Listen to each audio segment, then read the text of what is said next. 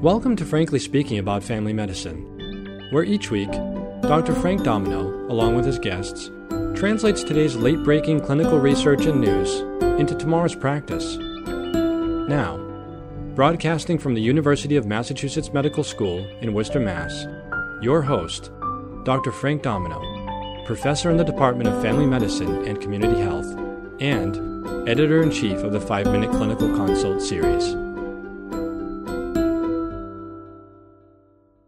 Jerry is here for a physical. He is a 65-year-old male with hypertension and treated prostate cancer.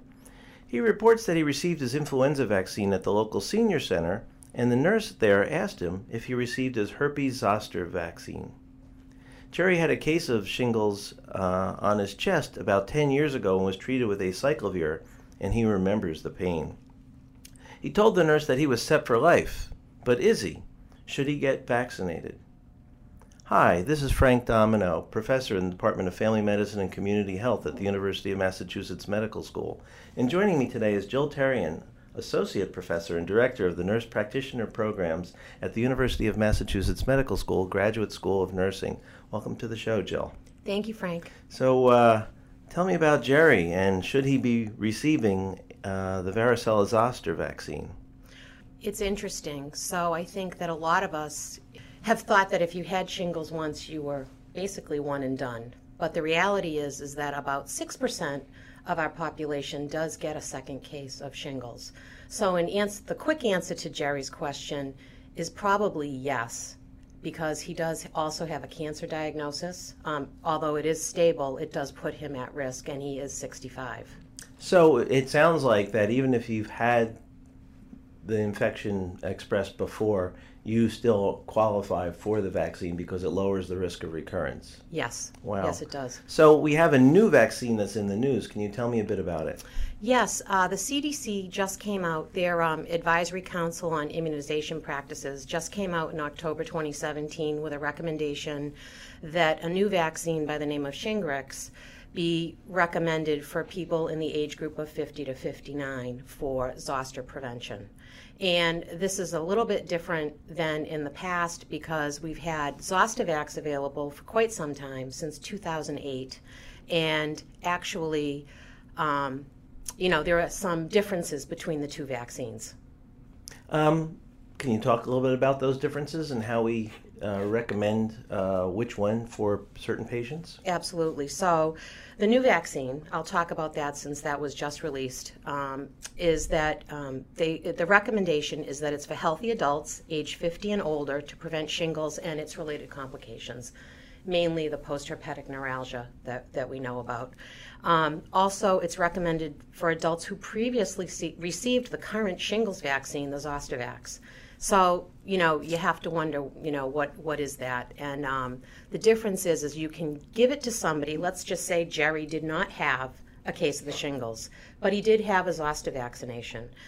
If it had been greater than 8 weeks, there is the recommendation that he could receive the new vaccine.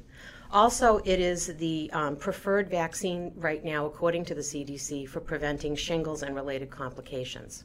Wow. So it sounds like the new indications are, it doesn't matter whether you've had the illness or not, starting at 50, you should be getting the new vaccine. Should we be giving people the old vaccine now?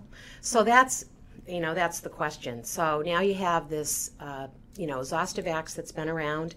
I do want to talk a bit about the differences between the dosing schedules of them and their components. Zostavax is actually a live vaccine. It's given one time. The new Shingrix is not a live vaccine. It's a subunit, and it is given in 2 doses at 0 and the recommendation between 2 and 6 months for the second dose. So herein lies, you have Zostavax with 1 dose, Shingrix with 2 doses. So that, can you get your patient back for that second dose? Okay. So to answer your question, should we be giving the old vaccine? Right now, from what I'm reading, the Shingrix is not widely available until after the first of the year. So the bottom line is, if Jerry's in your office today, you would give him a dose of your Zostavax if you have vaccine available. It's still a good vaccine.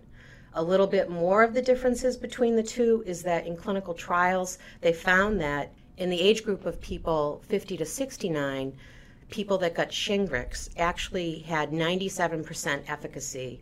And in older adults, so people older than 70, they found that it had 91% efficacy. So it's about, the staying power of the vaccination. As we age, we get less and less immunocompetent. So it's really important that if you can get a vaccine that will give you some staying power well into your 70s and 80s, that's important. So it sounds like the new vaccine is both more efficacious and provides longer protection for the development of post-herpetic neuralgia.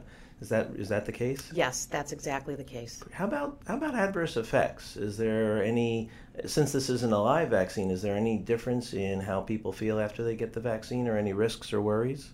So it's pretty much the same side effects you'd get with most of our immunizations, which is pain at the injection site, some redness and swelling, and beyond, those were the most common side effects. Mm-hmm. So nothing too bad. No.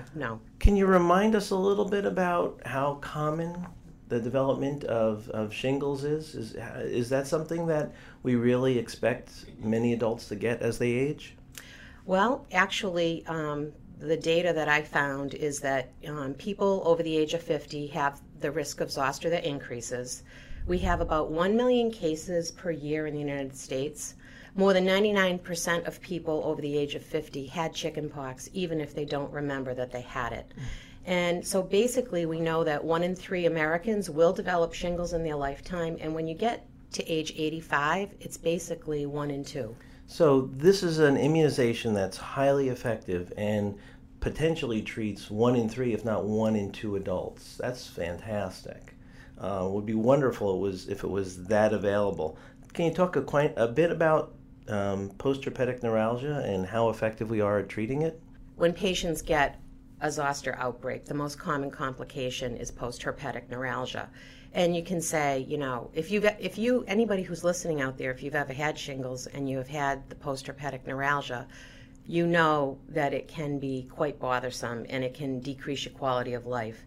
That people that have had a zoster outbreak report 20% have pain at 3 months after the onset of the symptoms. And then even at 2 years, about 15% of the population that has had zoster report pain.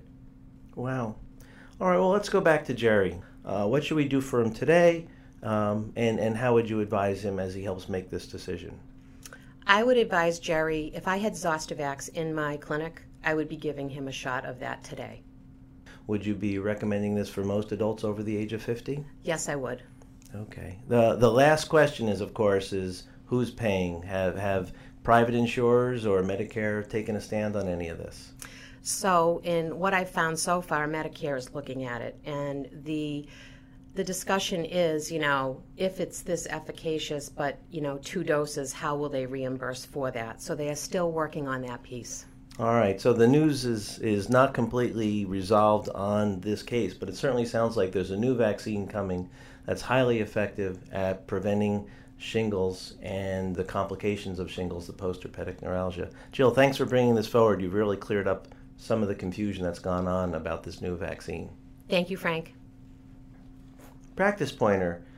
A new varicella zoster vaccine will appear on the horizon in 2018 that's highly effective at preventing both shingles and post-herpetic neuralgia.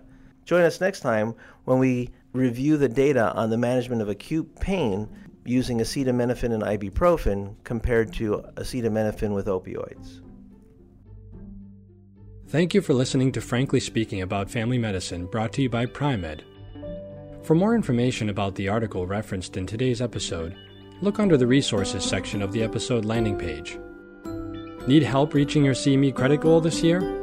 If so, please browse the more than 300 free CME accredited activities now available on Pri-Med.com. Thank you again for listening.